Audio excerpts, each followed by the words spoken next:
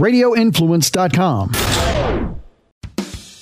This is the Valor Hour, your weekly glimpse inside all things Valor fights and a look at what's going on in the rest of the MMA community. Now, here's your host, the president of Valor Fights, Tim Loy. Welcome to the Valor Hour, episode 101. I am your host, Tim Loy, as always, joined by my co-host, Justin Watson. We got Greg Hopkins on the line with us tonight. Busy show. Up first, we're going to chat with the Sea Goat, Anthony Cochran, coming off of his win last weekend at Valor 55. After that, our picks panel will discuss the Valor 55 event. We'll go over that in detail and everyone's picks. And then finally, we will recap UFC from Brazil last weekend and do our picks and preview for the UFC pay-per-view number 234 coming up this weekend. So without further ado, let's get to the phone. And our guest for this week is the Sea Goat, Anthony Cochran. Okay, on the line, we have got rising prospect Anthony, the Sea Goat Cochran, coming off of his latest victory. It went down this past weekend at Valor Fighting Challenge number 55. Fight night at the Joe. Finishes off a very tough Ethan Robinson in the first round of the submission. Anthony, how's it going tonight? It's going good, man. Just out here enjoying what's slowly becoming a beautiful night. Yeah, no doubt. It was the past couple of days have been felt real nice out, no doubt. So, of course, you're coming off of the aforementioned win over Ethan Robinson. This is your first time on the Valor Hour. So, I guess before we dive into your win, let's get our listeners acclimated with your background. For those that aren't familiar with you, this, of course, was your first time fighting on a Valor event, but your third fight overall. So, you've been fighting over the past year or so. Talk a little bit about how you got into MMA and any kind of background you had as a young as a baby Sea Goat, like a Sea kid, I guess, as it were. With me, it started, believe it or not, I was a huge pro wrestling fan. Ah, likewise. And growing up, like, my favorite was always Dave Bautista, and me and my best friend, we both wanted to get into pro wrestling, but then I stopped growing at 5'5", and I'm like, well, that's probably not the best career choice at this point. So I'd started doing AAU wrestling in high school, fell in love with it, just being a part of the team, going through learning. There's just something about going one-on-one with somebody that there's no other experience like it in the world. And it went from there. And then after high school, life kind of slowed down. I got a job. I just missed being a competitor. And my wife is actually what got me to start training in MMA because of Christina Roadhouse Ricker. Oh, okay. We knew her through a mutual friend, and she was scrolling through Facebook one day, and she's like, hey, do you remember Chris? I'm like, yeah. He goes, she just had her first fight in MMA, and I'm like, what? And then after that, we looked up who she was training with. We got in contact with them, and the following week I had my first class, and it's literally become all-encompassing, all-consuming, and literally if Eric would let me move into the gym, I would pack my bags right now. I'm not even going to lie. I love it. If I didn't have to make money, I wouldn't go to work. But that kind of gets us up to here, huh? Yeah, that is the road. The sea so far. Right, that's the sea so far, no doubt. So you had a big win. You submitted Ethan Robinson, and you had to earn it. He was a real tough guy. It was his debut. And talk a little bit about the win. Talk a little bit about the atmosphere. That was a pretty wild and raucous crowd at the Cotton Eye Joe. And first, I would like to thank you guys for putting on one heck of a production. It was super fun fighting for you guys. I loved I loved every minute of it. It was just an experience in and of itself. But, oh man, my wife, she showed me the video today of the aftermath of the fight, and I'm like, I do not recognize the guy I'm staring at, and it's me. Like you said, Ethan Robinson, he's a heck of a dude inside the cage and out. My head is still sore from where he was punching me, and he made me work for it. There was a couple times, either when he had me in the guillotine or when he was fighting for that triangle, but there was a couple times when he was either fighting for that triangle or that guillotine that I was like going in and out. Hey, Anthony, tell us something. Tell us about your nickname, how it came about. Like, and because you like, okay, now you answered one of my questions. I was wondering where all the charisma came from because you were off the wall. You're a showman. I think that after you walked in, you gain a lot of fans by wearing your hat, right? So, like the Jack Sparrow hat, I want you to tell me all about, your persona, the Seagoat. That's what I'm more interested in right now. We know we watched you whoop up on Saturday. I want to know about the Seagoat.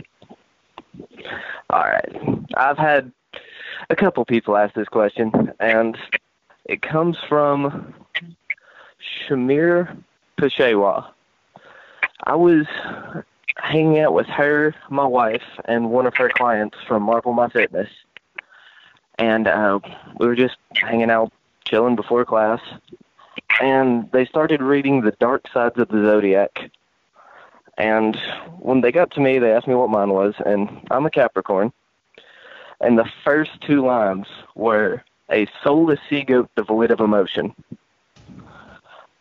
And anybody who knows me knows that I'm like a pretty chill, fun-loving guy. So that was the complete opposite of anything that I've ever been remotely called. So it was just like a running gag. Yeah, they say most Capricorns are boring people, and you're completely opposite of that. You're a person. Oh, thank you. I try to be entertaining. That's one of the main reasons I entered the sport. It was certainly one of the more. Honestly, I can't think of a better entrance on the night. It was with the full black sails theme. You had the coat, the hat. It was a crazy crowd. Definitely one of those moments that we won't forget about the night. Now it's going to be a quick turnaround for you. I guess we can give some breaking news here. I don't think this has been dropped on Facebook yet, but I'm the matchmaker, so I know it's official. And I'm assuming you know that you're fighting again here in just a few weeks. Yeah, I learned pretty much after my fight that I had one line back up, and I was like, all right, I'm ready to do this. Quick turnaround. You're going to be fighting your most experienced opponent yet. You'll be taking on Micah Downs, who comes in out of the same group in Alabama that had Jacob Wright and Mary Rosenbeck up there, and they definitely showed that they're game. Oh yeah, those are some tough guys. I'm ready for anything. This one's also going to be at the Joe, so I guess I'm going to be the hometown favorite in this scenario. But absolutely, man. Well, it's going to be coming up at Valor 56 this time, and of course this one will be a pro-am, so you'll have more teammates on the card. Of course, your buddy Slick Nick Gertz is going to be main eventing. We'll have Shanny Young on the card, Dre Miley, a few other of your amateur teammates. So it'll be it won't just be you solo. You'll have several teammates on the card. Looking forward to how it all goes down, and if we get half of the action that we got from this last card, I think everybody will be really happy. Before we let you go, I want to let you get some shout outs where they're due, any kind of sponsor love, any sort of training partners or whoever you want to give shout outs to, and also where people can follow you on social media. All right. My shout outs will go to my coaches, Eric Turner and Zoe Zonar. They've literally helped me since I first walked in, before I knew how to throw a punch, really. Dre Miley has become a mentor to me in the last year and a half, and he's also become one of my best friends. Nick Ninja Nick Wiggly, who's not with me on the last card. He's probably the person who kicks my butt the most at the gym. And literally, I love each and every one of my teammates and all my friends and family who have come to support me in all the crazy things that I do. My wife, she has the biggest and most full-hearted thank you, literally putting up with all of my crazy notions and dealing with me on a day-to-day scale, because that cannot be easy. No doubt, man. We're excited to see you throw down here at the next Valor. Congratulations on that win. You moved to 2-1, and best of skills coming up on this next one here on March the 1st. Once again, this has been Anthony Cochran. Thanks so much for the time, Anthony. All right, thank you, guys. Have a good one. All right, it is time for our official Valor 55 recap. We've got the picks panel back on here, reconvening after last week. And, man, I got to say, everyone is doing pretty good. We didn't recap the scores of Valor 54 from the Coliseum a few weeks back, so I'm going to go ahead and do that first.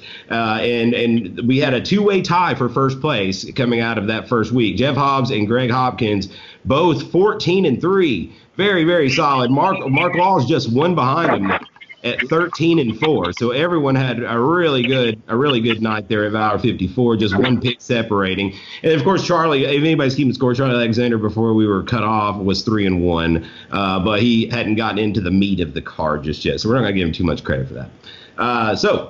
Going into to Valor 55, it was a close race. It was a logjam at the top. And, of course, we've got the panel back with us, Jeff Hobbs, Greg Hopkins, Mark Laws, and then, of course, David Robbins did the picks with us as well last week as kind of our rotating guest slot.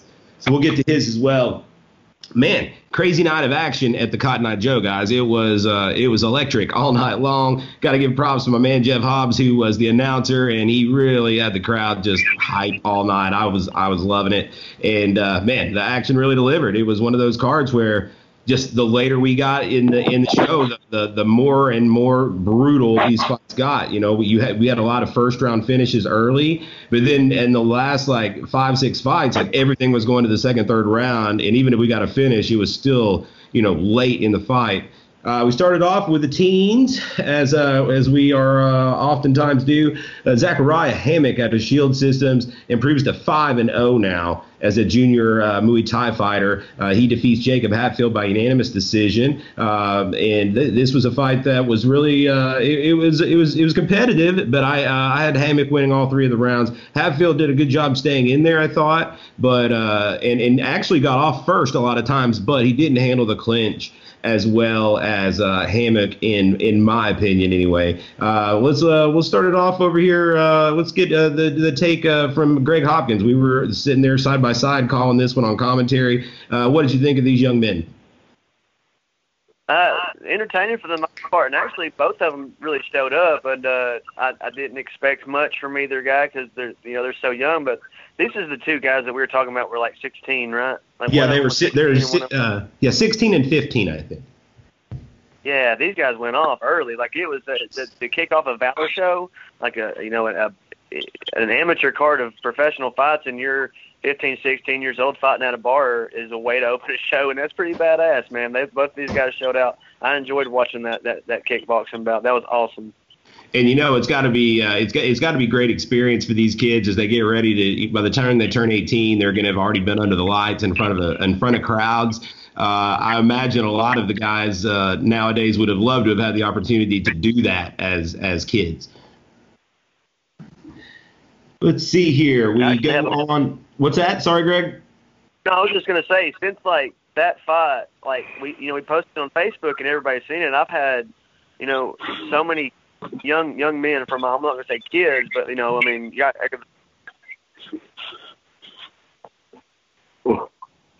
Of course, moving on. What's that? Did I interrupt you again? Yeah, I was just saying that. We'll take this whole thing out right here. Let's move on. Okay. All right. Our second, computer strain again.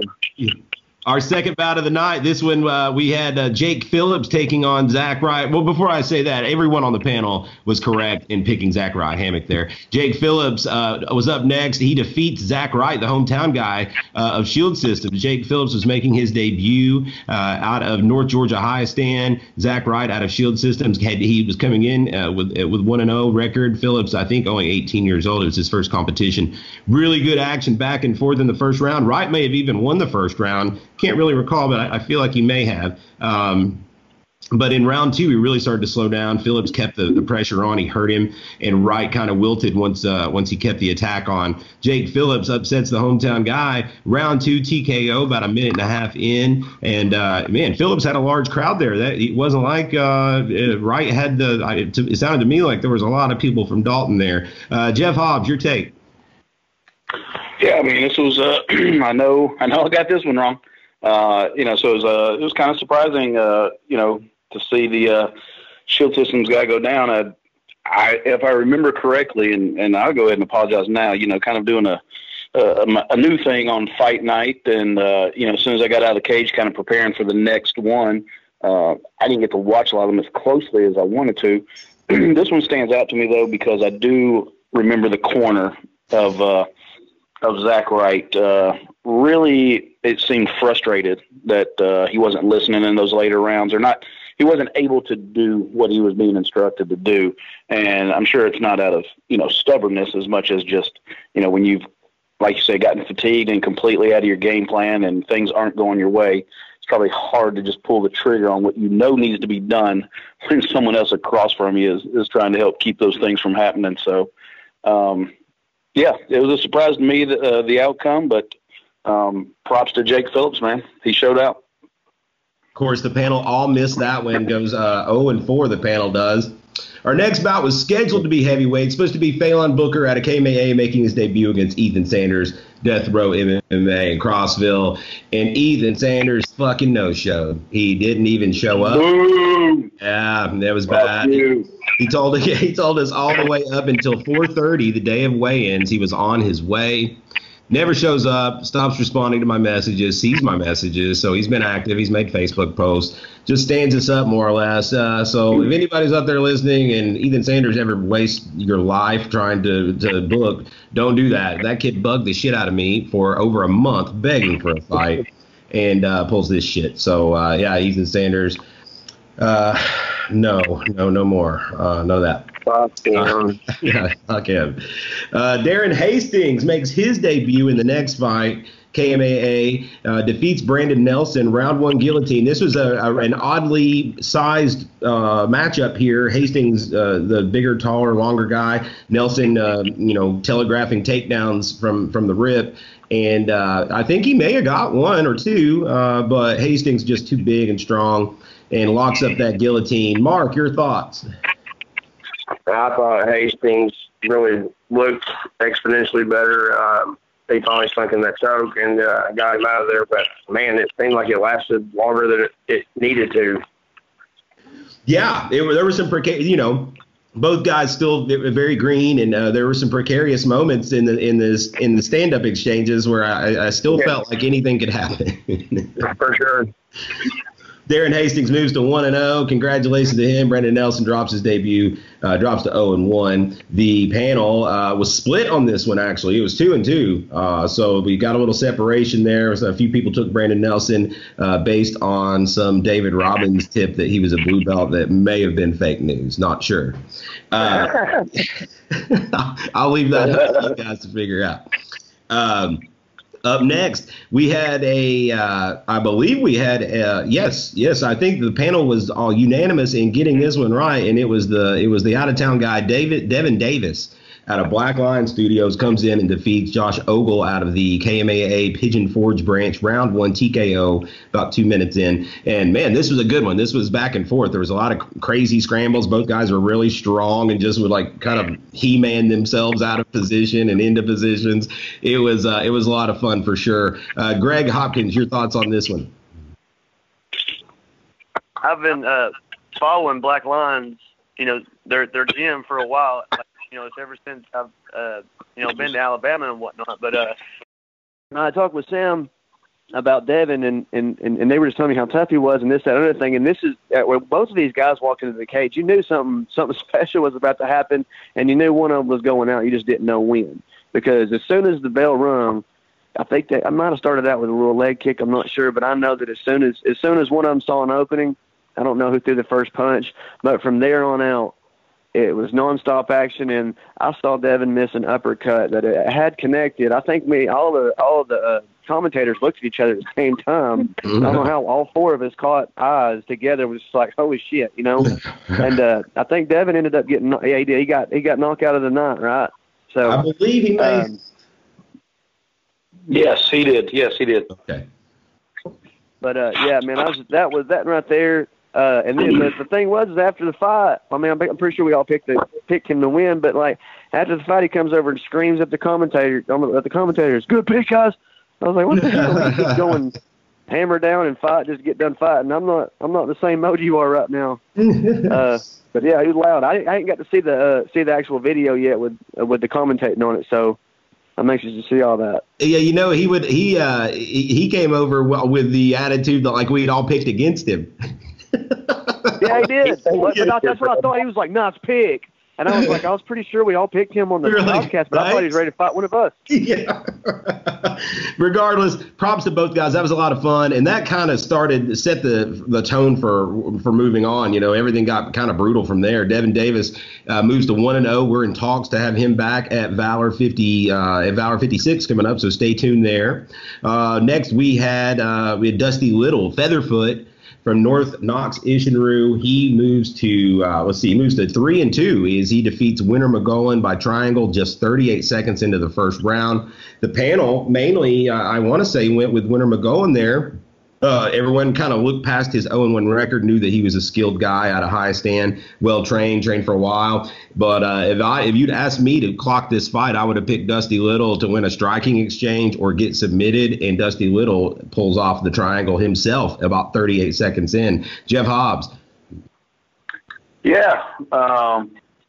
You know, when Winter came to the cage, I can't remember. Are you sure? How did the picks go on this fight? Most people took Winter. I want to say maybe one person took Dusty Little, but for the most part, everybody took Winter. Yeah, I'm pretty sure that I took Little on this because I remember as Winter was coming into the cage, I remember thinking to myself, "Damn, this may be a better fight than what I was thinking it was going to be." Yeah. I definitely didn't expect it to end as quick as it did. There's not a lot you can say about it ending as quick as it did, other than, like I said, when Winter came into the cage, I thought, damn, this may actually be a better fight than what I thought it was going to be. And then, of course, they proved me wrong on that as well. Dusty Little, like I said, moves to 3-2. Winter McGowan 0-2 now, and I promise he's a dangerous 0-2. So watch out for that guy. And hopefully we get to see both those guys in there again. Up next, we had a short notice fight. Jacob Wright took on Ray Hewlett. Jacob Wright out of that Next Gen MMA camp in Marshall County, Alabama. He was 1-2 coming into this, but now he's 2-2, evens his record up with a third round TKO over Ray Hewlett, who was making his debut at a KMAA. Again, this fight taken on short notice. And, man, the first two rounds were really close, like super close. And both rounds, Ray Hewlett ended on Wright's back in a dominant position, just essentially Wright saved by the bell. But then the third round, Wright comes out, Hewlett starting to fade. Wright catches him and starts to really tee off on him. Gets that TKO 42 seconds into it. Mark, you got a little bit of action on this one towards the end. Holy shit, man. I was not previously aware of what his teeth looked like prior to him getting in that cage. But fuck, man, when he got out, I was like, whoa, you look like somebody started to scramble your shit, man. Like his front tooth was behind his other front tooth and like spiraling around. I don't know what the x-rays subsequently ended up showing, but man, I'd say he probably broke his palatine on like the roof of his mouth. That it was fucking so nasty, man. Sure. I remember that. Yeah, I think that one was probably our most our worst one of the night there. Jacob Wright, though, solid performance. We'd seen him fight in Alabama last year, and I was impressed with him. And then I guess he'd fought a couple other places and had lost. So good to see him back at 2-2 now. Hopefully Ray Hewitt heals back up and gets back in there again. He had a really good showing. He had dominant positions in the first 2 rounds. Just faded there late. Our first ladies fight, it was a flyweight. Sarah Hayes comes in 0-2 out of KMAA, taking on Caitlin Deininger out of Hybrid Martial Arts in Kentucky, out of Lexington there. And Sarah Hayes gets her first win and gets it by unanimous decision. It was all 3 rounds very, very similar, I thought. A lot of clinch work, a lot of Sarah Hayes grinding up against the cage. Deininger from time to time would kind of jump into a guillotine or try to catch a guillotine, but Sarah would fight that off for a minute or so, and then have top control and lay in punches from the top to end the round. That pretty much was all 3 rounds. Unless I'm missing something, Greg, your thoughts? No, that it was like deja vu around 1 for 2 and 3. It went to the cage. You grinded for a minute, and Caitlin was just giving up the takedown every time, and Sarah Hayes was, even during the commentation, I was mixing up these girls' names because I was just getting to know them. One of them was a debut, or they're both debuts, right? Or no, Sarah was 0-2. No, she was 0-2. 0-2. I'm sorry. Yeah. But yeah, so she picked up her first win. I can tell you, she was excited. That was that little Dynamite fight because we said that Dynamite comes in small packages or whatnot. And that one, I don't want to say that it was. I was expecting a lot more striking out of that fight from Caitlin, but. Sarah just closed the distance and got inside and stayed inside and took her down over and over again.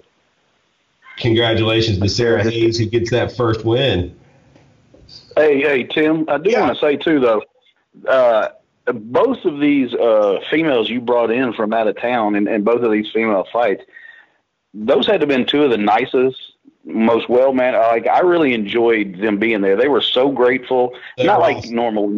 When you get an out-of-town fighter and they come and they don't, end up, coming out with a W, they get real salty and everything's the promoter's fault. And, that didn't happen with those 2 girls. They were 2 of the nicest girls, even after defeat, and just were thankful to be there. And I saw them, myself along with several other staff members thanking everybody, throughout the night. So those were 2 good pickups and finds. And those 2 girls, and I'd definitely like to see them if the opportunity presented itself. I know KMA has got a lot of females and bringing those girls back at some point.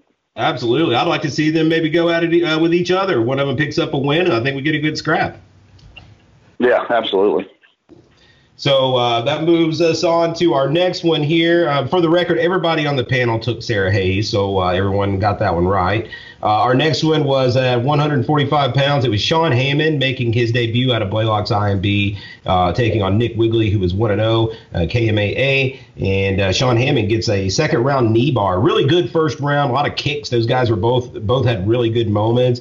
But in the second round, Wigley started to fade a little bit. Hammond came on strong, caught a knee bar late. There's about 30 seconds to go in the round. But, man, for a debut, this guy looked super polished. For a guy that's never had a fight, he was and we knew he was a little older coming in, had some training out in Vegas, as we talked about at Extreme Couture. We also said, you don't always know what you're going to get with these guys. David had chimed in that he was super athletic, and boy, was he. This guy's chiseled, just shredded Diesel. And super nice guy, super skilled. Congratulations to him. And Wigley, it takes that first loss, but he was very competitive and it had some good moments as well. Jeff, your thoughts?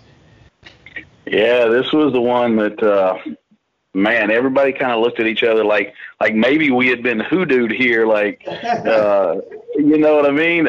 There was one point, I think maybe after the first round, Ovens, who was in Wigley's corner, of course, was sitting right next to my spot, and he grabbed my card and he looked at it and he gave it back. And in between rounds, he was like, "This dude's supposed to be a debut?" And I said, "Yeah." And he's like, "He's pretty damn skilled and polished for somebody who's never fought before." Mm-hmm. And I know he didn't mean anything like, by it as if, maybe we had been falsely advertised, or he'd been softly advertised. I think it was more out of respect, but the guy looked good, man. He looked solid. That's why he won submission of the night. You got an amateur fighter who's never been in the cage before, and look as good as he did, as sharp as he was, and then pull out a submission that you don't see that often. I remember, I think, when Luke Sanders had lost by knee bar in his third UFC fight, I think at that time they said there had only been 6 total in the UFC at that time. So it's not an easy submission to pull off. So I was definitely impressed, as well as I think everybody in the crowd was, at this guy. So I hope we see him again. There's probably some really good matchups in the Valor cage from him if it's something he decides to stick with and continue on. I could see some good matchups with guys that are on the roster right now. Oh, I second that 100%. This guy's immediately going to jump right into the mix if he wants to, and be competitive with most of your top amateurs around here, just based on what we saw, this past weekend. He's put together. That brings us to our next bout. And, man, I'll tell you what, up until this point, and even a little bit further past this point, I noted not one corner had won back-to-back fights. It wasn't one of those cards where it was just the blue corner winning all the way down. We hadn't had consecutive winners from the same corner at all to this point, and even another few fights down until that changes. So neither corner was really able to build any momentum up to this point. It was win-loss, win-loss. Anthony Cochran, the Sea Goat, an epic entrance and quite the character. He wins with a submission in the first round over Ethan Robinson of G1 Martial Arts, who is making his debut. Anthony Cochran moves to 2-1 now. That was his first time in the Valor cage, though, and he's quite the character, Mark. Yeah, man, it was awesome. He went out there and looked great. Thought he transitioned real well, and even though it's first debut, I really think this kid's got some pizzazz, man. He's going to have some followers. Yeah, no doubt. We're going to have him back already here for the next Valor, March the 1st. He's going to be taking on Micah Downs out of that next generation MMA camp that brought us Mary Rosenbeck and Jacob Wright this time. So they've showed that they're very scrappy bunch, and they're going to come to fight. So I think we'll get another entertaining one there. Our next one, I believe, may have proved the panel wrong unanimously. Yes, Andrew Sturdivant comes into Knoxville, pulls off the upset win with a submission. I want to say it was a rear naked choke. Maybe it was a guillotine or rear naked choke over Garrett Sharp. Rear naked, yeah. It was over Garrett Sharp of KMAA with the first round. These were 2 young bucks, 2 teenagers that are just, really talented up-and-comers. Sturdivant came in 1-2. Off of a loss at the Coliseum to Dylan D'Angelo. He has a quick turnaround, and I think that was what a lot of the panelists were concerned about, is that too quick a turnaround. He comes in there and gets that losing taste out of his mouth and knocks the O off of Garrett Sharp's 2-0 record, knocks him to 2-1 now. Greg Hopkins, your thought on this win for Andrew Sturdivant? Really impressed by Andrew Sturdivant. I even got to talk with him after the fight because he really impressed me, and I just want to say, hey, man, I really appreciate you proving me wrong on the podcast and making me look stupid, And he said, well, keep picking against me. I'll prove you wrong every time, brother. And I just really liked that right there, and I kind of became a little fan of Andrew Sturdivant right there after that fight. So, but it was same thing, fast pace, real quick. I just don't like how do you hold that pace for that long? I mean, it's hard to do that, and he gets in so many scrambles and so many situations that he's quick. He's a quick thinker, and I think that was what the difference was in this fight right here. It was just a better scramble than Garrett Sharp. He's got a great crowd pleasing, fan friendly style. He's not the type that is going to cruise or be looking for a decision. So interesting to see where he goes from here. You know what? I'd like to see him and Silas Reynolds next. I think that would be good.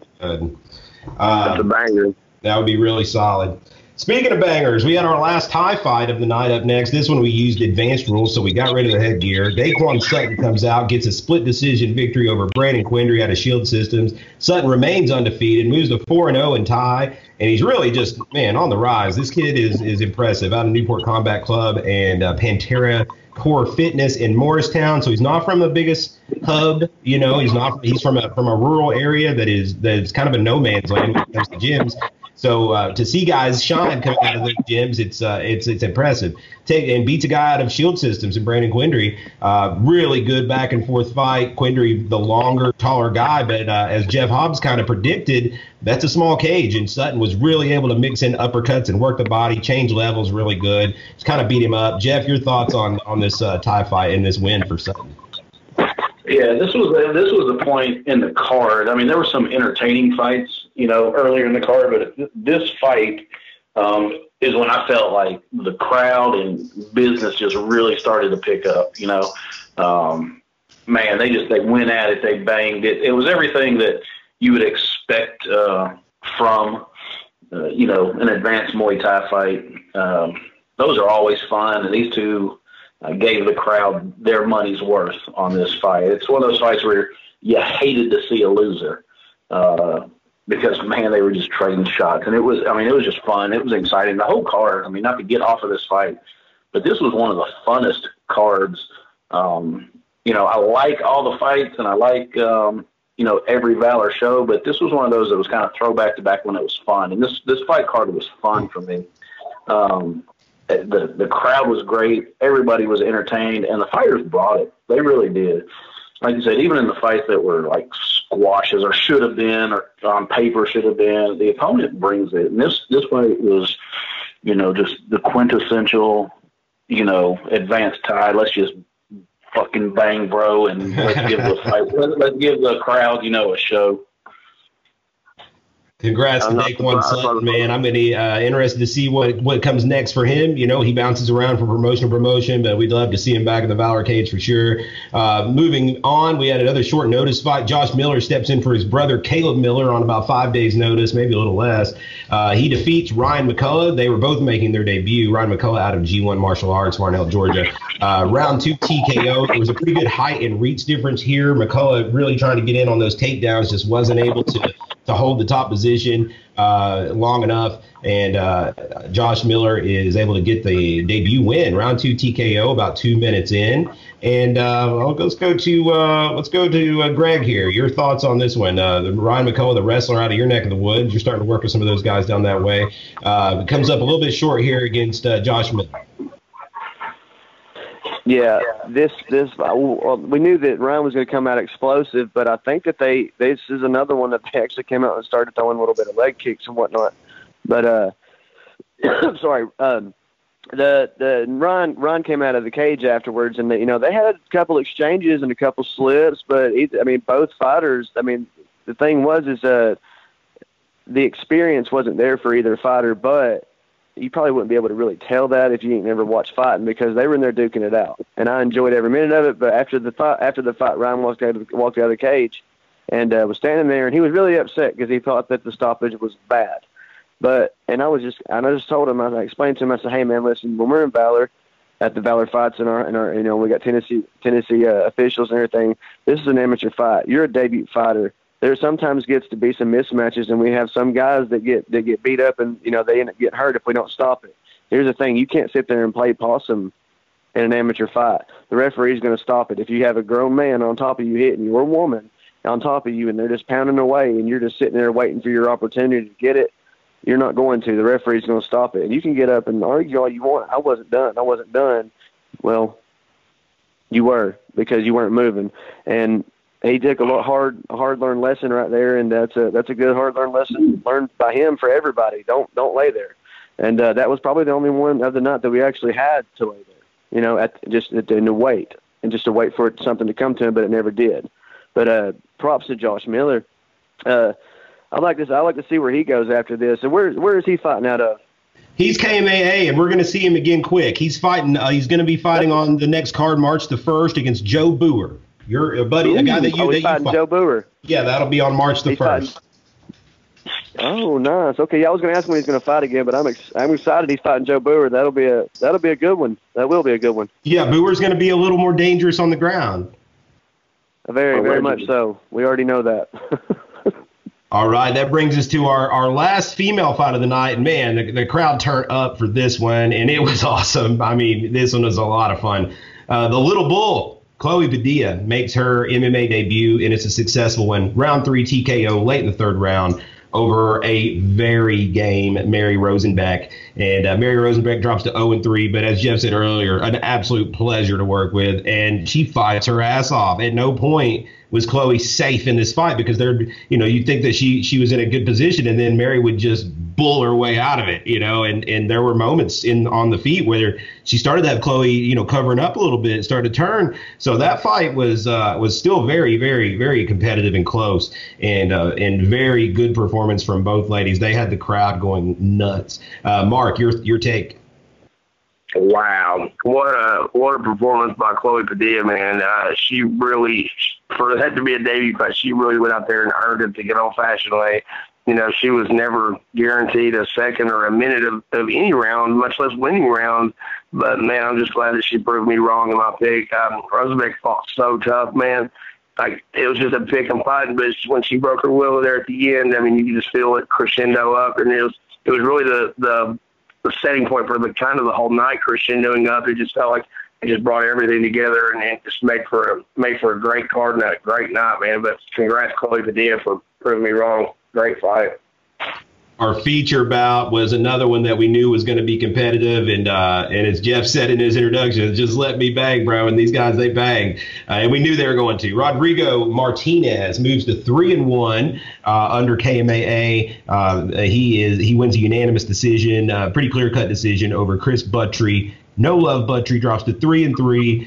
Very competitive still, though, and as we spoke last week, Chris is a guy that very talented, and sometimes we'll have some mental lapses out there. I will say this, and we're going to get into this open scoring conversation after we finish the fight card, but this was one where, the first round went to Rodrigo, and you really saw like a spark lit in Chris Buttry's eyes coming into the second round. I was like, oh, wow, this is something we haven't seen. And, I want to say that open scoring may have kind of perked him up. He knew he had to have it. He had his best round in the second round. It still wasn't enough. They gave round 2 to Martinez as well. He was just looks so good. I mean, just so sharp, so crisp. And he really is just a beast. And Buttry, he dropped rounds 2 and started to fade out in round 3. So it was a unanimous decision, but not a bad showing from either guy. Good showing from Buttry, great showing from Martinez. And I really would like to see Rodrigo Martinez in the mix for that 185 strap here sooner rather than later. Greg, your thoughts? Those are some big old boys. Those are some very large guys, man, and they were, I mean, to weigh 195, they were every bit of it, both of them. And to be as big as both those guys are, they had some quick hands. Both of them had some quick hands, and but Rodrigo just really set the pace, if you will, in the fight, and never let off its pace. The first round was good. The second round, Butcher came out swinging, and the third round, Rodrigo really closed on the fight, I think. But overall, I think that was an awesome fight. And both guys were nice after the fight, too. Every fighter was nice after the fight. I enjoyed this whole card. Our first title fight was up next, and, man, another just exhausting one to watch almost. It was great. Joseph Long, Rambo Joe Long, picks up his first MMA title with a third-round TKO win over Captain Joe Bradley out of X3 Sports. Joseph Long representing American Killer Bees, Cleveland, Tennessee. This was a war. Both these guys, I mean, they fought their heart out. And, man, like 30 seconds to go in the fight, Joseph Long finally gets him out of there with a third-round TKO. Joe Bradley was dropped a few times, but, like, would always come back and just showed so much grit. And just, I don't know if it's just the way that Joseph Long looks in there, just when he's fighting, it almost looks distressed. But there was a couple moments, maybe in the second round, I want to say, or might have even been the first round. And to me, it looked like Joseph was pained or maybe starting to blow up a little bit in there. But I think it's just the way he looks when he's fighting, because he did nothing but keep his foot on the gas the entire way. Jeff Hobbs. Yeah, guys, I mean, I don't have to tell you, you were fucking there, man. This one was fun. This one was a blast, from the introduction to the end of it. I mean, it was a blast. And I'm telling you now, you're right, though. What's that? Yeah, this was the Joe versus Joe with the Joe. That's right. That's right. That was awesome. Yeah, this one, man. I know what you're talking about, though, Tim. In the first round, it just looked like, Bradley was getting some shots in. I mean, the first round they were tit for tat, but I don't know if it's just the way his body reacts to the blow or to the hit, and it's just it looks like it's phased him more than what it really did. It just the way he reacts to getting hit, you almost think, shit, he's rocked. He's rocked, but then he comes right back, and you're like, okay, he's not. So you don't even know if he's playing possum or what the deal is, man. But it was just one of those. It even when Bradley was getting dropped, he's so tough. He's got such heart. Rambo Joe couldn't get him out of there. It was just one of those. But it was the continuous beating that he took that finally in the third round is just. I think his body couldn't take anymore. His mind couldn't take anymore. He knew he was defeated. And he had but he lost just because he had no more to give. He gave everything he had. There was just no more to give, and the pressure was not ever going to let up. I think they could have gone 5 rounds, and Long would have still had the same pressure in round 5 that he did in round 2 and 3. Again, I can't say it enough. These last few fights here on this card, it paid for the price of admission, and this one alone would have been worth the price of your ticket just to watch this fight. Joseph Long picks up that first title, and it'll be interesting to see. I mean, he's still young. I don't think he has clearance from David Robbins to go pro just yet, so it'll be interesting to see who we throw at him as that first title defense, because I know it'll be entertaining no matter what. Speaking of entertaining, our main event certainly was, and we knew it would be, for the vacant 170 strap. Trevor Peek took on Tevin Brown. It was a rematch from last year's Fight of the Year contender that went down at the Shed. Tevin Brown won that one by decision. This time, Trevor Peek evens the score 1-1, but he takes home the strap as a result, and he defeats Tevin Brown by a very clear-cut unanimous decision. Tevin showed a lot of heart, a lot of grit staying in there, just like Joe Bradley, but, man, this one was for the most part, all Trevor Peek. And, man, to tell you what, just there is no backward steps in Trevor Peek. Trevor Peek comes out looking to take your head off, and now he has improved that takedown defense to where he doesn't have to worry about being put on his back. And, man, just a coming out party of sorts. He had a huge crowd there as well. Congratulations to Trevor Peek. Tevin Brown, keep your head up. I know that you're still going places and, adjust some things, and I'm sure we'll see him back real soon. I'm going to go to everybody for this main event, though, just because it was so awesome, and I think that we should. Mark, your take on this main event. Whoa, man, Trevor Peek looked so good. It was he was just trying to hit him with all the punches. Man, just what a great performance. Way to even up 1-1. I'm really hoping to get a rubber match between these guys if Trevor doesn't go pro immediately. Greg, your thoughts. You were there calling it cage side. There was a lot of big blows landed. Yeah, I was right there. I've been on one end of both those blows too. But yeah, you're talking about fireworks and electricity in the building. When Tevin walked out there, it seemed like shaking. I mean, it was loud. And Trevor walked out there. He had sold quite a lot of tickets, I reckon, because he had a whole squad.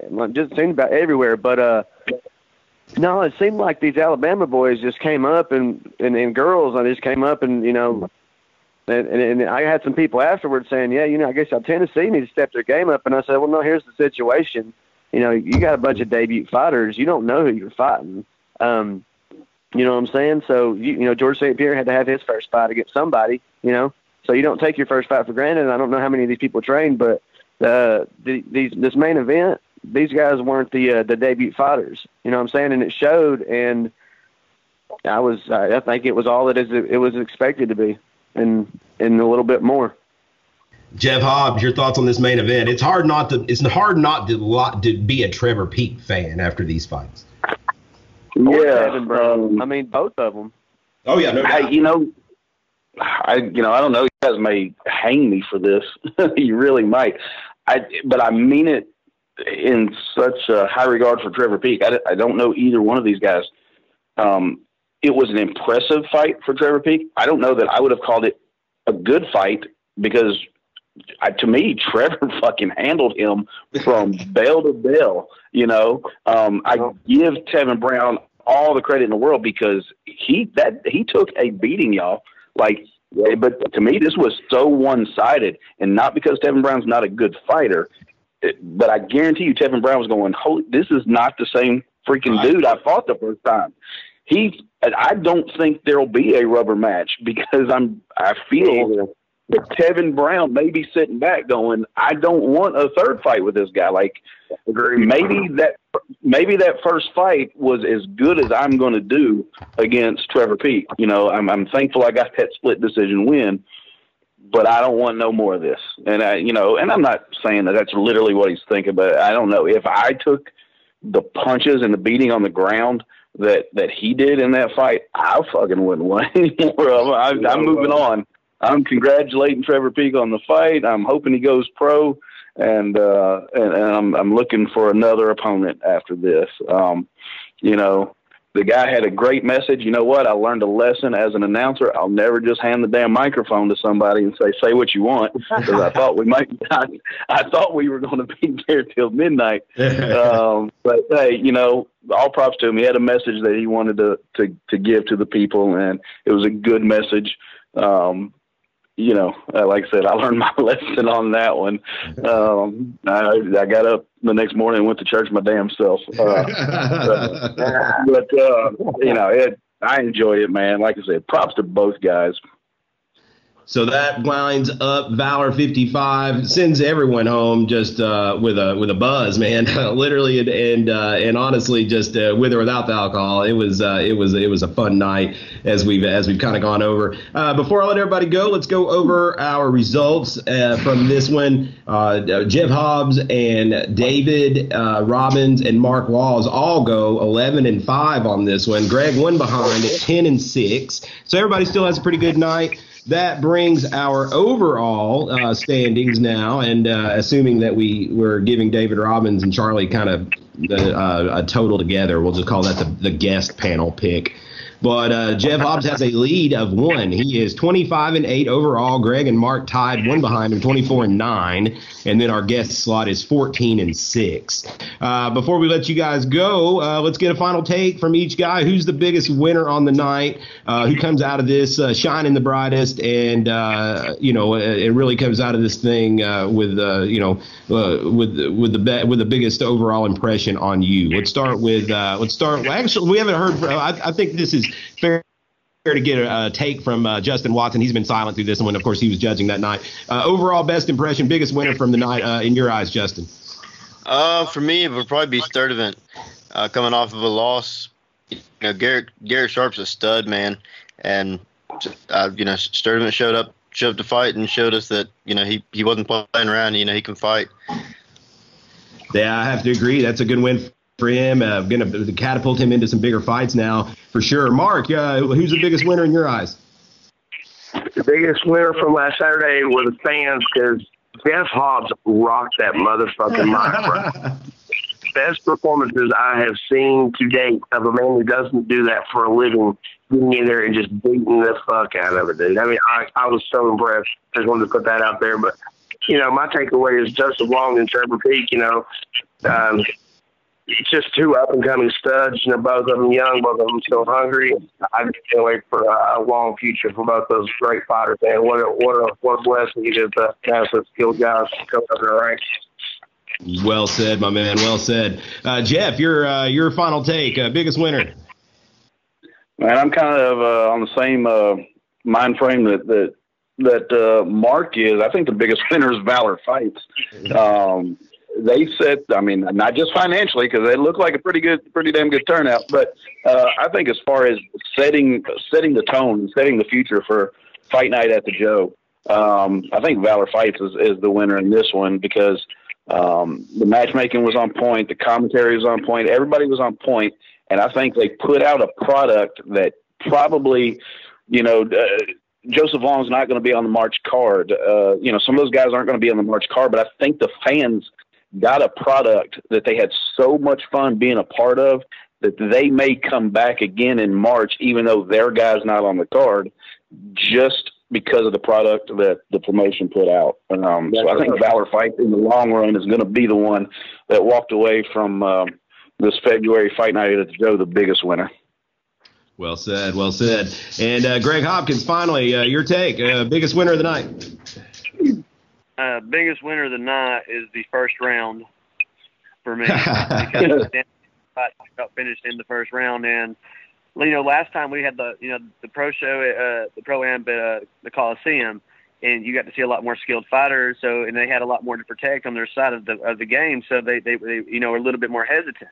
But these fights, these are the guys that don't really have nothing to lose except for a record. You know what I'm saying? And they don't really care. But the first round, but I got to give props to a few of the guys on the card, and one of the girls. And I got to make sure I get the right girl right. But Devin Davis knockout of the night, that was impressive.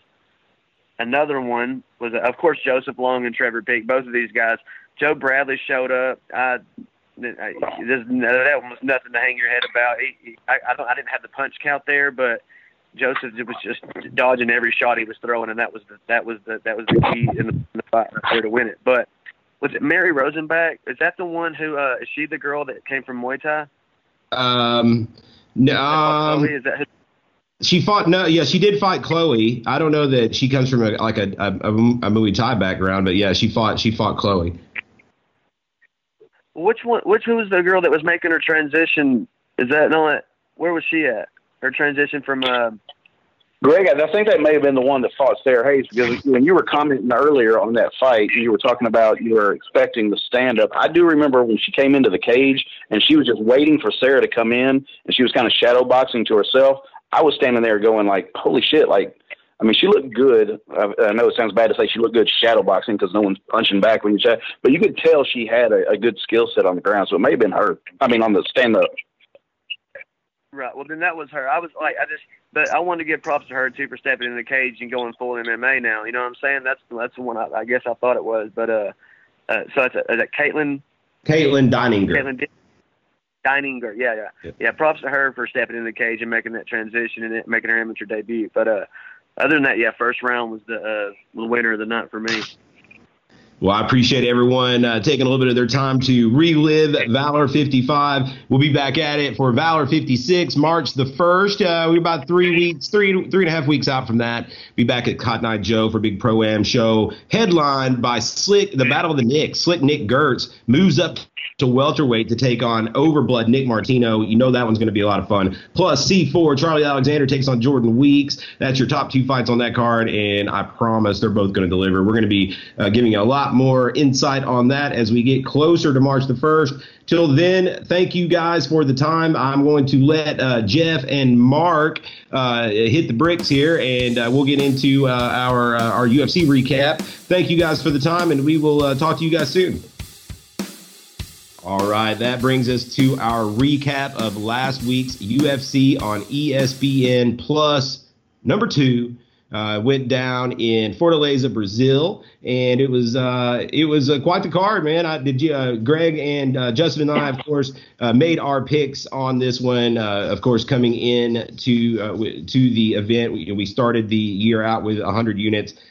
I come in with a total of 100 even because I was dead even from the last week. Greg comes in with 71.5 units, and Justin comes in ahead at 128.5 units. The initial portion of this card on the prelims, we'll kind of just go over the results. Not a whole lot of action taken by us in these first fights, but we did have some upsets. Rogerio Bontorin defeats Magomed Bibulatov by split decision. Saeed Nurmagomedov defeats Ricardo Ramos, round 1 TKO, and Geraldo de Freitas defeats Felipe Colares by unanimous decision. We all laid off of those, but if you were just playing straight underdogs, you would have come out pretty good on those first couple fights. In the next one, we did have a play from myself and Justin. It was Jairzinho Rozenstruik out of Suriname, who we overlooked and didn't do our due diligence to find out that he's a stud kickboxer. He defeats the Brazilian Junior Albini by round 2 TKO. Me and Justin both take losses on that one. Justin, your thoughts? Yeah, that was shocking. I should have looked into him a little more. I guess he's got a pretty extensive kickboxing background, but he's a hitter, man, a big dude, and he went in there and put the beat down on Albini. Thiago Alves defeats Max Griffin by split decision. That was one that was a winner for Justin. He had Thiago Alves plus 170 there. Greg takes a loss on Max Griffin, 10 units. He loses. And looking back on the stats, that was one, Justin and I were talking about because we were just in DraftKings terms. When it comes down to the stats, I want to say that Max Griffin scored higher than Alves did, and even in the loss. Greg, your thoughts? Well, you guys talked me into really. I mean, on the show, on the podcast, I went with Max Griffin and I lost. But real life, after listening to you guys talk about Thiago Alves, and it kind of made me think it was stupid to take Max Griffin. You're welcome. Huh? You're welcome. So, yeah, thank you, Justin. No, really, man, because I lay pretty heavy on Alves because I actually did really well this whole night. The only one I did lose on in real life, we need to get some kind of damn website where I can post my what I actually win and stuff. So, I'm not won't do too hard on the show because I get scared to tell everybody what to pick, and then all the ones I get scared to tell everybody to pick, they end up winning. And I win those. So, but thank you, Justin, for the great start of the night. Now I did turn around and lose. Betting on Santos the next fight, but after that, throughout the rest of the night, it was smooth sailing. I showed the card to Tim and how I did. That is true. He is not full of shit. He does not lose just every pick that he puts out there. We really need him to start. Yeah, we do need to figure out we need some sort of platform to give our last minute plays for real, because as you know, we record this on Wednesday night. A lot happens between Wednesdays and Saturdays, where our eyes could be open to other things, Of course, up next, it was Mar Romero Barella defeats Taylor Santos by split decision. And Justin takes a loss on that one. He loses 10 units on Santos. And then let's see. We also had Marcus Perez defeating Anthony Hernandez. That was an upset, I think. Round 2 submission, anaconda choke. Greg took Hernandez there, his biggest loser of the night of 16 units. Your thoughts, Greg? Yeah. The only thing that I was worried about was him being, he never really made it out of the first round, being from California, and he's never really fought out of the States, and jumping into a hostile environment in Brazil like that, he didn't keep the pace. He couldn't keep the pace that he did in the very beginning of the fight. So he fell off right there at the beginning of the second round. Livia Hinata Souza is outweighed by, I want to say 7 or 8 pounds. It was that Sarah Frota misses weight by. They looked like there was 2 weight classes separating them. Somehow, some way, Souza still catches the split decision win. And I didn't get to watch that one closely, but just from the little bit that I was watching, I felt like she was losing. I had her and was lucky and fortunate to win on a 10-unit play at her with minus 220. But just from the little bit that I was able to catch it, I didn't feel good when they were reading the scorecard. So it was a pleasant surprise to get that one. Johnny Walker. Oh, wow. This guy, 15 seconds. It takes him 15 seconds. It's a hook kick and then a knockout for Johnny Walker over Justin Ledette. I played the under, as did Justin and Greg. We all played that under, got it very easily. And, of course, Greg and Justin also played no, I'm sorry, only Justin. Only Justin played Johnny Walker straight for 10 units. Man, Justin, this guy's a hitter. This guy's had hardly any – he just goes in there and murks fools. Yeah, I mean, this is a huge step down. He fought Khalil Roundtree, I guess, last time, and that was a big challenge for. I think he was a big underdog, and against Ledette, he was a pretty decent favorite, but still real sloppy though. I mean, the kick landed kind of with his calf, and I don't know, the spinning back fist was kind of out of desperation. You just do it, and it landed. It was kind of weird though on the commentary. I don't know if you heard, but they kept talking about him being disqualified for the kick after. Did you catch that? Oh, like because he may have kicked him on the ground. Is that right? Yeah, but it was like, I mean, it didn't land, but if it would have landed, it would have been to the body. It would have been to the shoulder or to the ribs somewhere, which is fine. But yeah, but they kept saying he's lucky he didn't land that kick and all this. But so that was kind of interesting. But he does hit hard, man. I mean, people are already trying to talk about putting him in there with, top 10, top 5 guys. But I think he needs a little more cage time to actually see, what he's about. He still hasn't been in there that long, like you said, 2 pretty quick wins. So, I don't know, I'm not sure who you could put in front of him right now, but I would like to see him take a bigger step up, I'd like to see him in like an Ion Cutelabra, somebody like that is going to just come right out just like he does. You know who I'd like to see him fight? Who's that? At 205. I'd like to see him fight Darren Till at 205. Yeah, isn't Till a 170? Yeah. He's going to be 185, but I think that Darren Till and Walker would be an entertaining fight. Oh, it would be a good fight. I think. Yeah. The reason I say that is because I think they I can't really say that because Darren Till did have like a whole country behind him following him. So I was just saying, they blew Darren Till up really quick, and he just came out of and I'm a Darren Till fan, but Johnny Walker is one of the ones too that's just coming out of it, and like everybody's like, I like this guy, I like him, but like Justin said, he is the kick that if he'd have landed that. I mean, I thought that was, I didn't know what to think. I was just like, wow, why? I thought that was a little much. Just what happened there? Some PTSD or something? Because he wasn't, it was a little late reacted to me because I thought it could have been, he didn't have to do it, in my opinion. I thought it was a little, wow. But I think that but I thought Darren Till was going up to 185, and I was like, hell, he would be a lot bigger than Darren Till too, wouldn't he? Yeah, I think he's a pretty big dude. Yeah, he's a very big guy. Like, I mean, hell, did you see him before the fight? He was just sitting there with his arms just sitting there chilling, just waiting for the fight to start. And are you ready? Even the referee's like, get the hell out of the cage, man. You about to fight, And he's just smiling, but and I do like Johnny Walker, but the cockiness that he's got, and that it just makes me kind of think that, in real life, he could be have a big ego, about him. Sure. And I'm anxious to see what happens when they put a really another skilled guy in front of me. What is he? 16-3 now. So I mean, how much more time do we got to wait before we put somebody like that in front of him in the UFC?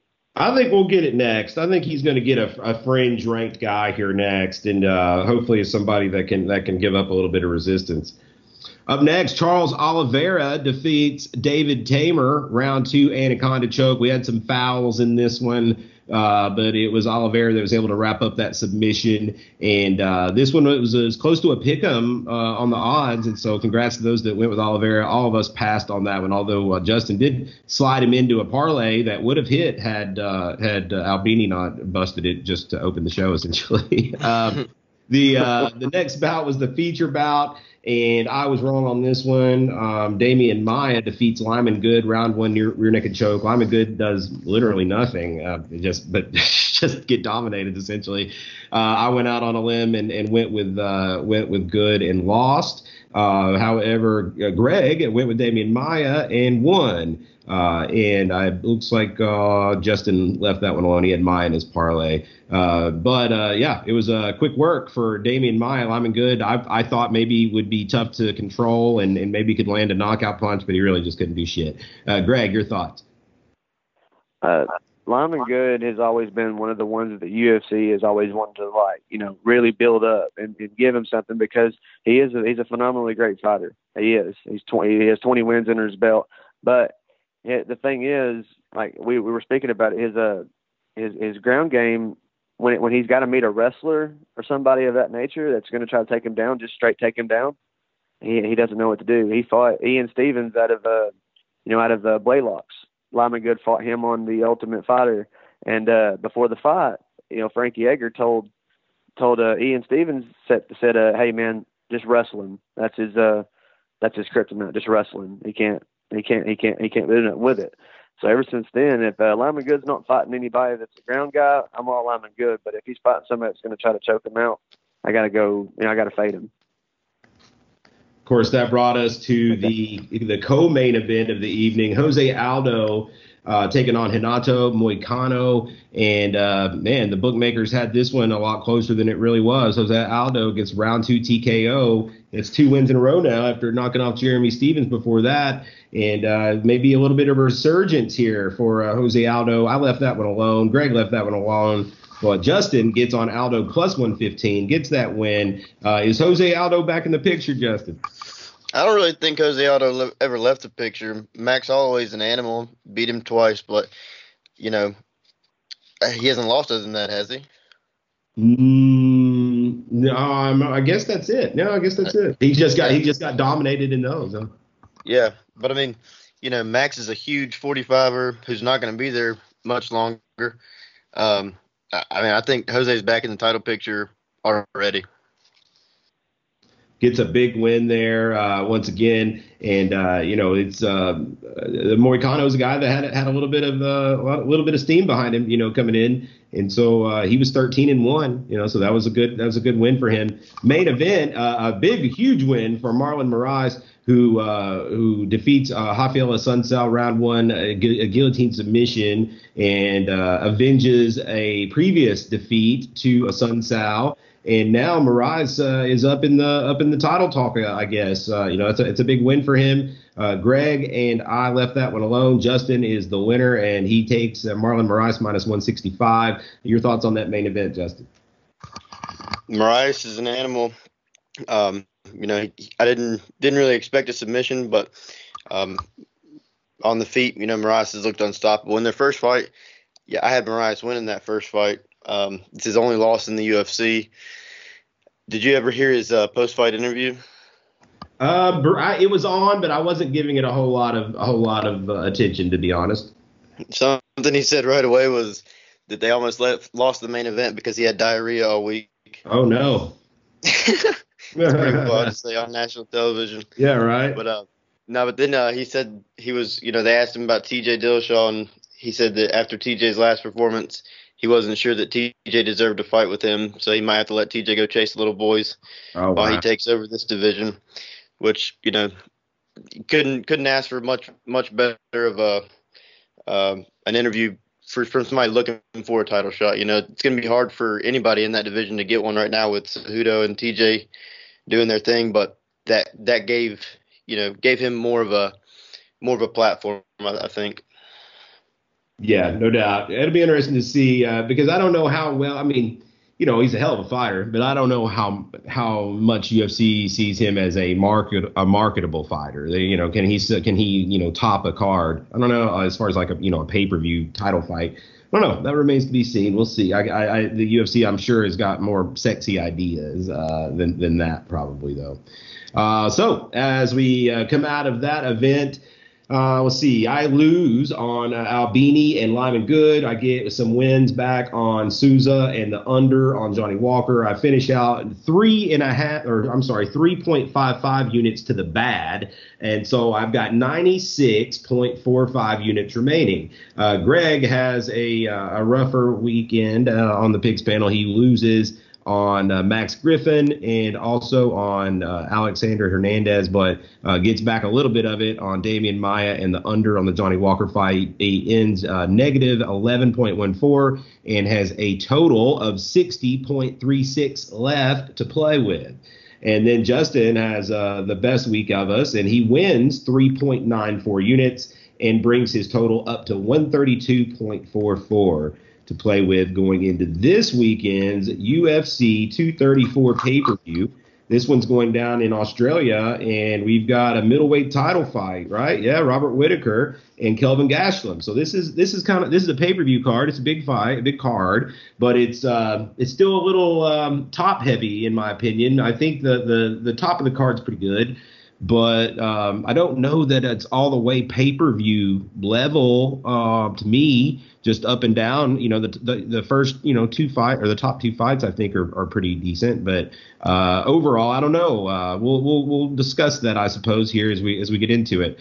But let's see here. So going into this week, I have 96.45 to recap. Greg has 60.36, and then Justin has 132.44. All right, that brings us to our picks now for the pay-per-view this weekend. and it's going to be UFC 234. Got a big middleweight title fight. But we start things off with the prelims on UFC Fight Pass. And we've got 3 of them to open. We've got Jonathan Martinez, minus 160, taking on Luigi Burin, who is plus 140. Jalen Turner, minus 240, taking on Callan Potter, who's plus 200. And then Lando Venata, that's a familiar name, minus 390. He's a heavy favorite over Marcos Rosas, who is plus 320. Greg, doesn't look like you've got any interest in these first 3, but it looks like Justin, you've got a little interest. What any advice here on these first 3 and any plays for you? A couple good ones to look out for are Jalen Turner and Lando Venata. Lando, they've been trying to push him forever. It seems like he just can't get it all together. I would throw Jalen in on a parlay with some of the bigger bigger favorites of the night. There's a few that are 2 or 3 to 1 that I'll end up throwing together at the end, probably 4 or 5 guys, and Jalen will be on that. From there, we move on to the televised prelims, and I guess let's see. These are on ESPN Plus, I think. Man, it's also confusing anymore. We have Kyung Ho Kang is a big favorite, minus 425 over Where's My Bitches, Teruto Ishihara, always a character. He is plus 340. Pretty big underdog there, Ishihara, over underdog 2, Kyung Ho Kang. Kai Kara France, minus 300. We saw him really impressive last time out. This is kind of a home fight for him. He's minus 300 over Ralian Paiva. Not familiar with him very, very well. Shane Young, minus 325 over Austin Arnett, who's plus 265. And then Devontae Smith, who we've seen come off the Contender Series. He fought Slick Nick Gertz. He's minus 245, and he is taking on the Maestro, Dong Hyun Kim, plus 205. No play from Greg on any of these. Justin, you've got a little bit of interest. Yeah, I think I told you earlier, Ishihara, but I meant to put Hokang is going to be in my parlay. Sure.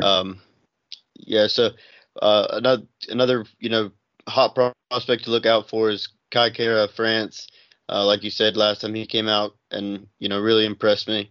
Devontae Smith and Dong Hyun Kim, is that Stun Gun? Or is it the other Dong Hyun Kim? No. The Stun Gun is a 170. He has the same name. This is the Maestro. He's a 155 guy. Okay. I'm not too familiar with him. I know that I got him confused with Stun Gun last time, but I'd be interested to see what Devontae Smith can do, as they keep moving him up.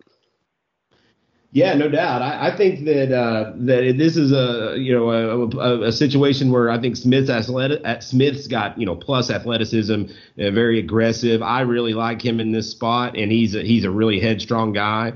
I like him quite a bit, potentially in a parlay piece here towards the end. But for me, I don't really like any of these straight. The lines look about right on all these. I like Kai Kara France as a parlay piece potentially too. I'm not too familiar with Paiva.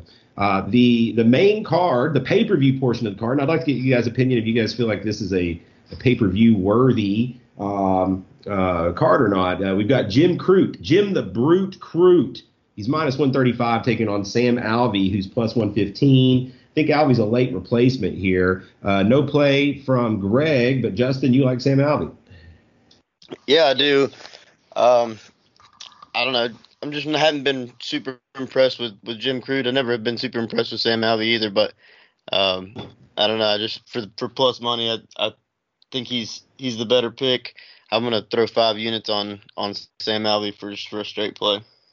Justin goes 5 units for his first straight play on Sam Alvey plus 115. I'm going to stay off of this one. I feel like I faded Crute before and it bit me in the ass maybe, so I'm going to stay off of him. I generally am not real high on the native Australian guys here, and then they'll end up proving me wrong.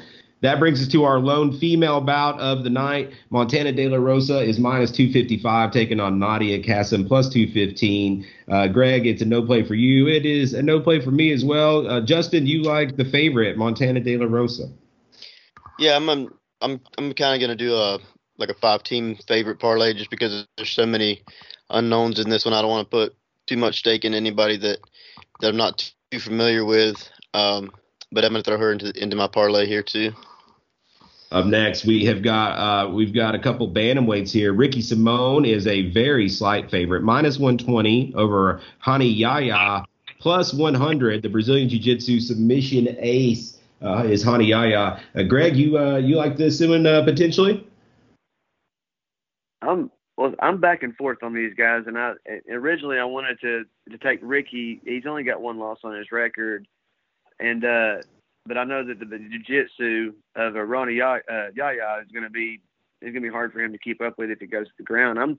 But with the value on every bet tonight, I'm going to take Ricky for 10 units. Well, let's go 7 units on him. Greg goes Ricky Simone -120 for 7 units. We'll see if that pans out for him against a very dangerous submission artist in Hani Yaya. But Simone's got good wrestling. He may be able to stifle him. It's a hard one to call. I agree. That is, of course, the feature bout, the co-main event. This one is one that people are excited for, and it's a big favorite. Israel Adesanya is -630 over Anderson, the Spider Silva legend. This guy's going to be a Hall of Famer, and he is +435. And man, I'd like to get both of you guys' takes on this co-main event. Adesanya has really come out there. He's the style bender. He's cocky. He's got a very flashy style, lots of crazy kicks, just like Anderson Silva used to have. So let's start with Justin. He's got everything that Anderson has, but better, I think. The odds are just insane, though. I mean, I can't pass, 4.5 to 1 odds against Anderson Silva. It's just crazy. So I'm going to throw 5 units on him. I don't expect him to win. I mean, I expect to see second or third round knockout by Adesanya, but I just can't pass up the value in Silva in this one.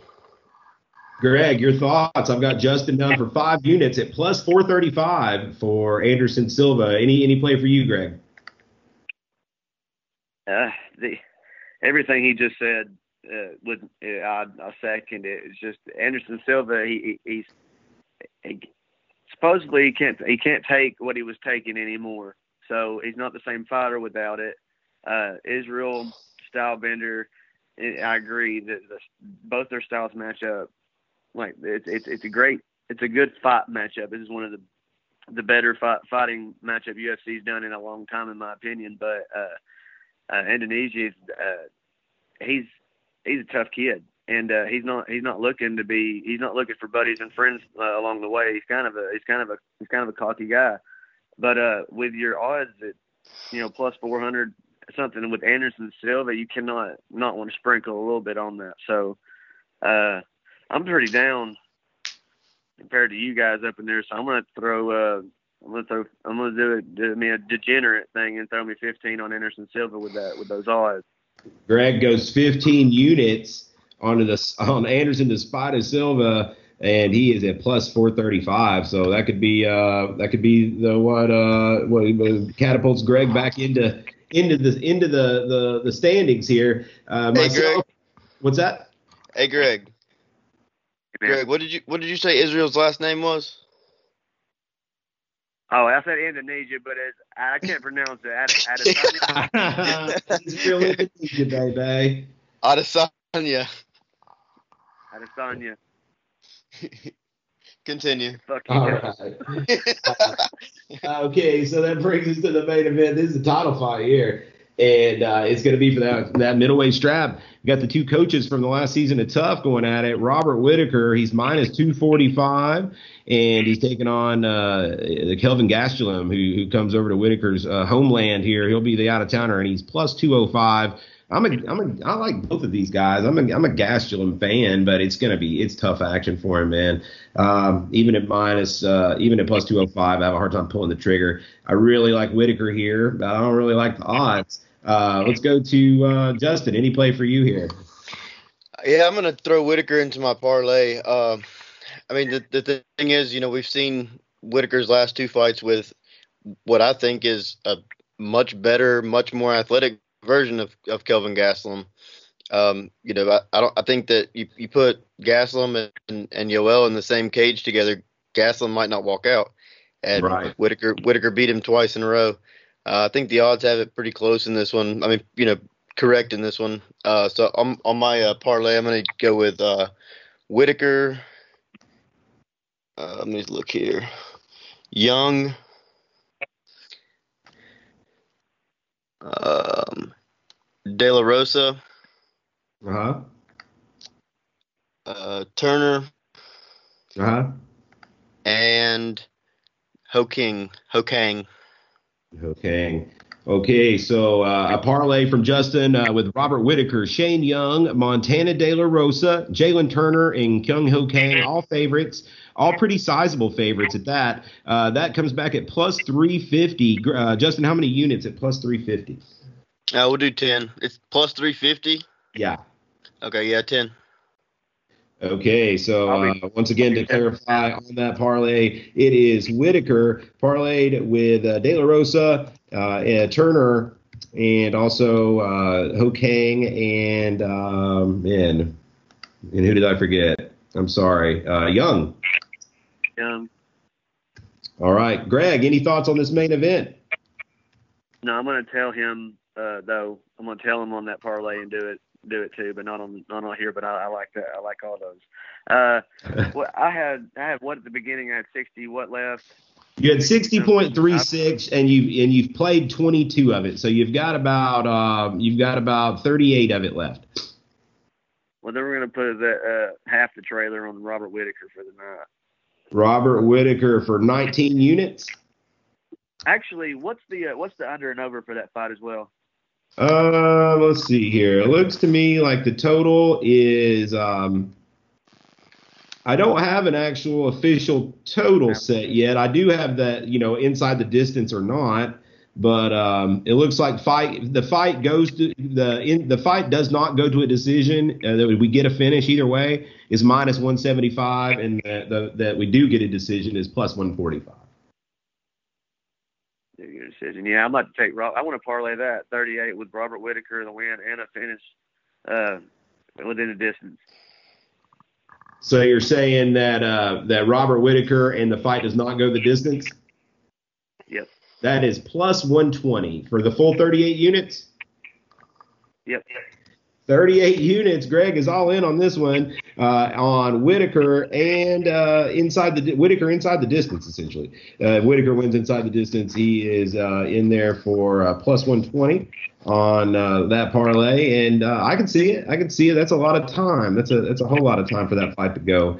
Myself, the only play I'm going to make on this whole mofo is a 10-unit parlay. I'm going to parlay Kai Kara-France with Robert Whitaker. And I'm going to do Kai Kara-France and Robert Whitaker for 10 units, and that comes back for me at minus 115. So minus 115 on Whitaker, Kai Kara-France. That's my only play. Guys, that's this card, man. That's pretty much what we got. It's before we wrap this up, is this a fight card that you would classify as pay-per-view worthy, Greg?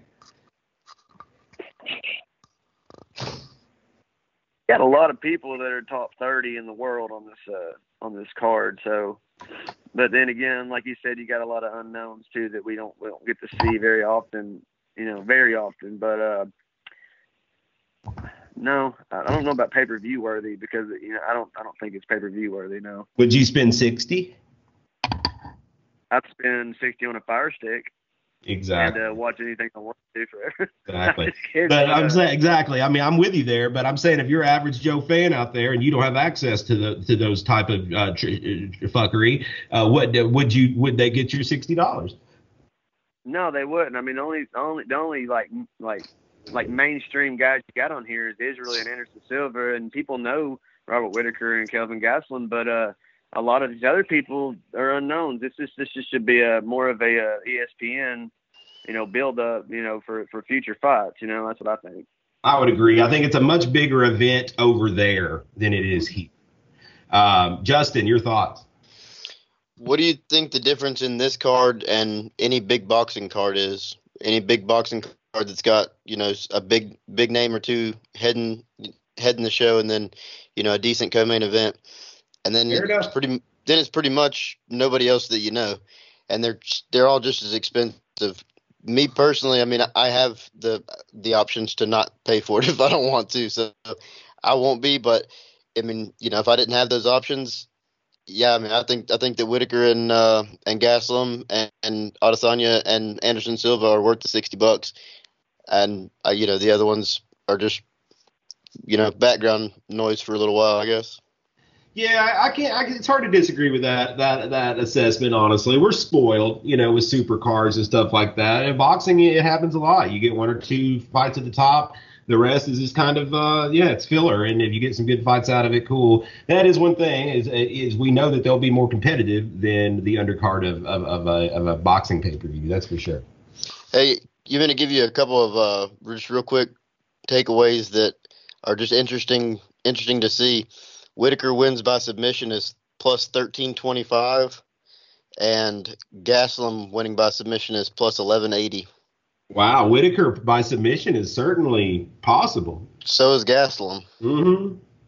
I mean, that's Gaslam. To me, that's Gaslam's only shot at winning. He's got decent boxing, but I don't think he can knock out Whitaker. I don't think he's got the power to do it. But, on the ground, he does have the possibility of snatching up a submission for, from the top or bottom. Absolutely. So that is going to wrap up our pick segment for this weekend's UFC 234 pay-per-view. The panel likes Robert Whitaker, it seems like, that's for sure. Then, of course, there's some other plays. Greg, of course, on Ricky Simone. Justin and Greg both on Anderson Silva on that underdog tip. Justin also likes Sam Alvey as a straight play. And, man, tell you, we'll see how it all pans out. Before we go, let's touch base just on a couple other small sidebar items. Also this weekend, we don't have odds on it, but we have Bellator in Newcastle. And East Tennessee's Corey Browning is going to be on that card again, coming off of his upset win over Baby Slice. They brought him out there to fight another celebrity, and Aaron Chalmers, reality show star from I guess they've got a show that's kind of like Jersey Shore over there, but it's called like Geordie Shore. And this guy's a big deal over there, and he's 4-0. He hasn't really fought anybody. Corey's going to go over there and try to take that O. Justin, any thoughts on this before it goes down in Newcastle?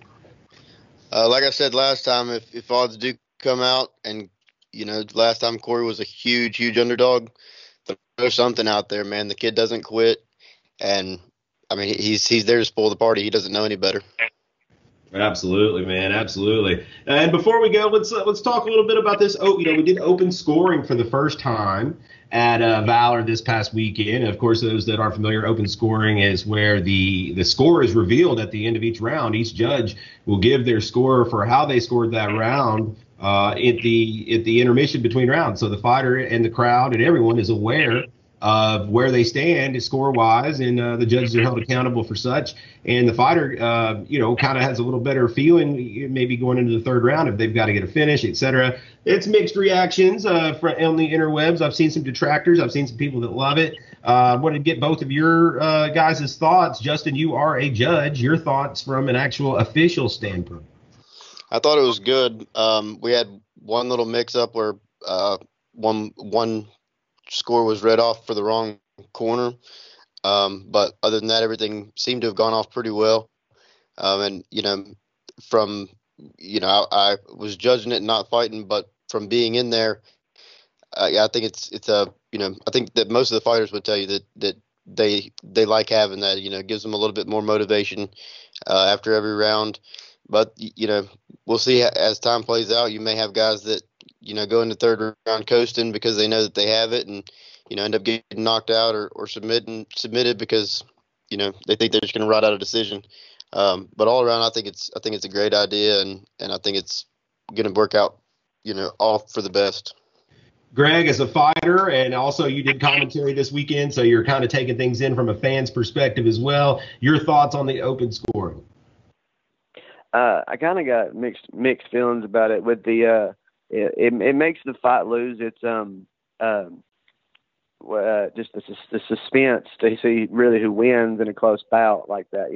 At the end of the fight, because that's like takes away this and that, because you've already got both rounds. And if they're tied 1-1, then it's exciting. But if the fighter wins 2 rounds, it kind of it's just, you have some fighters that are thinking in their head, and this is from the fighter's perspective. Well, if I'm a young fighter and I'm new, and I don't want it to hurt their if they think, oh, the judges are seeing this wrong, this, that, and other thing. They get in their heads, But in my opinion, if you want to fight, don't let it go to the judges. So I mean, if you want to win the fight, definitely you win the fight. Don't let it go to the judges. But I really did enjoy seeing what the judges thought while in fight, and getting to see all the fighters' reactions and the fans' reactions, because the one judge who did just had the mix up. Me and Tim looked at each other and said, "Which judge was that?" He said that, First off, hold on.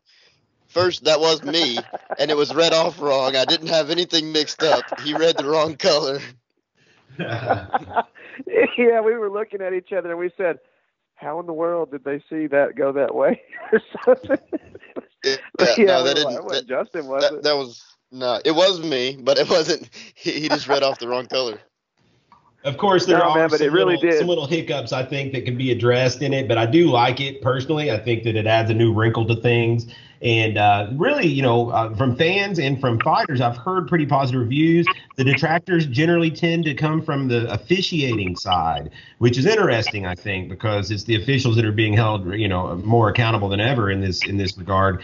I've read some things where, some of the potential hiccups that people have brought up are a judge could potentially feel like they're threatened, to almost feel like they have to watch over their shoulder in certain circumstances, like maybe not necessarily here so much as like in a Brazil or a place like that. However, in my opinion, I mean, they're still going to, if they're going to read the scorecards off at the end, then that same judge is still going to have his name mentioned in a decision that is not favorable to a fan, if the fan is willing to go to that extent. I would think. Justin, any thought on that, or is it anything where you felt like you needed to watch your back as you were having your scores read? No, I mean, that's not really a concern that I ever have anytime. I don't think, but I like you say, I mean, your score's getting read off at the end anyway. I mean, possibly, someone who's not that confident in their decision, maybe, but I don't know. For me, I think it was all around good. I mean, it keeps us busy too. There's a lot of times where, we're just kind of sitting there for a long time, not turning in a scorecard or anything, and this keeps us alive and active through the whole thing too. So there's some judges that might help keep them awake sometimes. Yeah, no doubt. It'll be interesting to see how it moves forward. This was an all-amateur card, by the way, so we'll see as we move forward how we continue to use the open scoring or not. Feel free to chime in. Let us know what you guys think. I'd love to hear everybody's take on this thing. Until then, that's going to wrap up this week, man. It's been another loaded episode. Thanks so much to Anthony Cochran for joining me earlier for his interview, and then as well as our panel for recapping Valor. We had Jeff Hobbs and Mark Laws join us, and then of course my co-host tonight, Justin Watson, Greg Hopkins. Thank you guys as always. Next week we'll dive into this UFC 234. We'll see how it all shook out. We'll see what we've got coming up for next weekend. Let's see. Is there a UFC next weekend? Do you guys know? Don't think. I think we got a week off or 2 weeks off. Yeah, I think maybe there's Bellator. I think there may be like double Bellator. I think the next weekend. So we'll dive into that, and then we'll. What's that, Greg? I think there's something on the 17th. Let me look real quick, because I was actually looking at that earlier. I don't know if it's the UFC or what, but we're gonna find it right now. It looks like the let's see here. We have the you got UFC on ESPN1. Yeah, we do. Yeah, you're right. Sunday. It's a Sunday night card. So next weekend we've got 2 Bellator cards. I think we've got back-to-back Bellator cards, and then on Sunday night we have a UFC on ESPN, like ESPN proper, not an ESPN Plus, and that's Ngannou versus Cain Velasquez. Oh, I forgot all about that fight. Yeah, is it like Scotty fighting on that card too? Yeah, he is. Okay, well next week will be a whole. He's fighting. He's fighting Lentz, I think. Nick Lentz. Yeah. Okay, well, we'll have lots to cover next week. Very good. All right, till next week. This has been Valor Hour, episode 101, I think. Till next time, we'll see you guys. We'll see you guys next time. Later. For more information on upcoming events, visit valorfights.com or find them at Valor Fights on both Facebook and Twitter. This has been the Valor Hour, powered by the law offices of Ogle, Elrod, and Barrel on Radio Influence.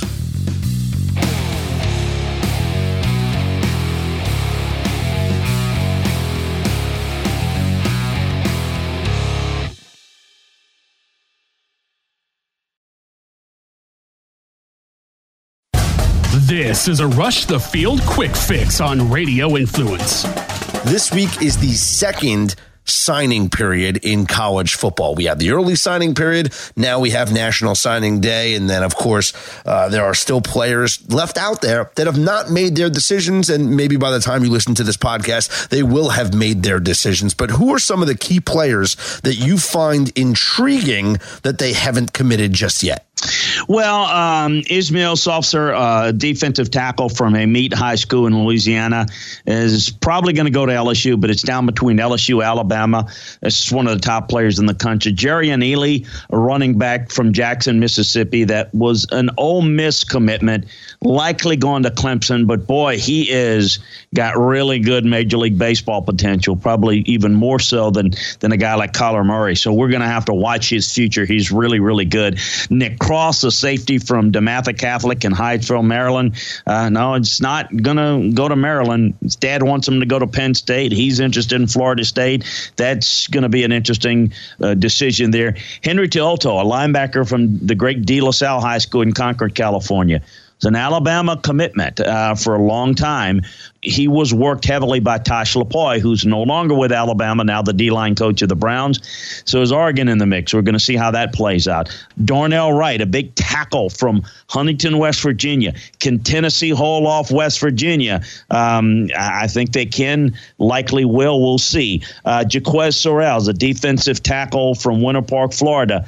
That's going to be real interesting in the next couple of days to see where exactly these guys go. But the majority of the guys have committed, and it's going to be less intrigue than obviously we used to when this was the signing day, because normally what you had was you had all these commitments, but then you had to sign them all. Now over 80% of the guys are signed. But this is going to be the type of day where you're trying to figure out the next 15, 20% of the players and whether it's going to take a certain class over the top or not.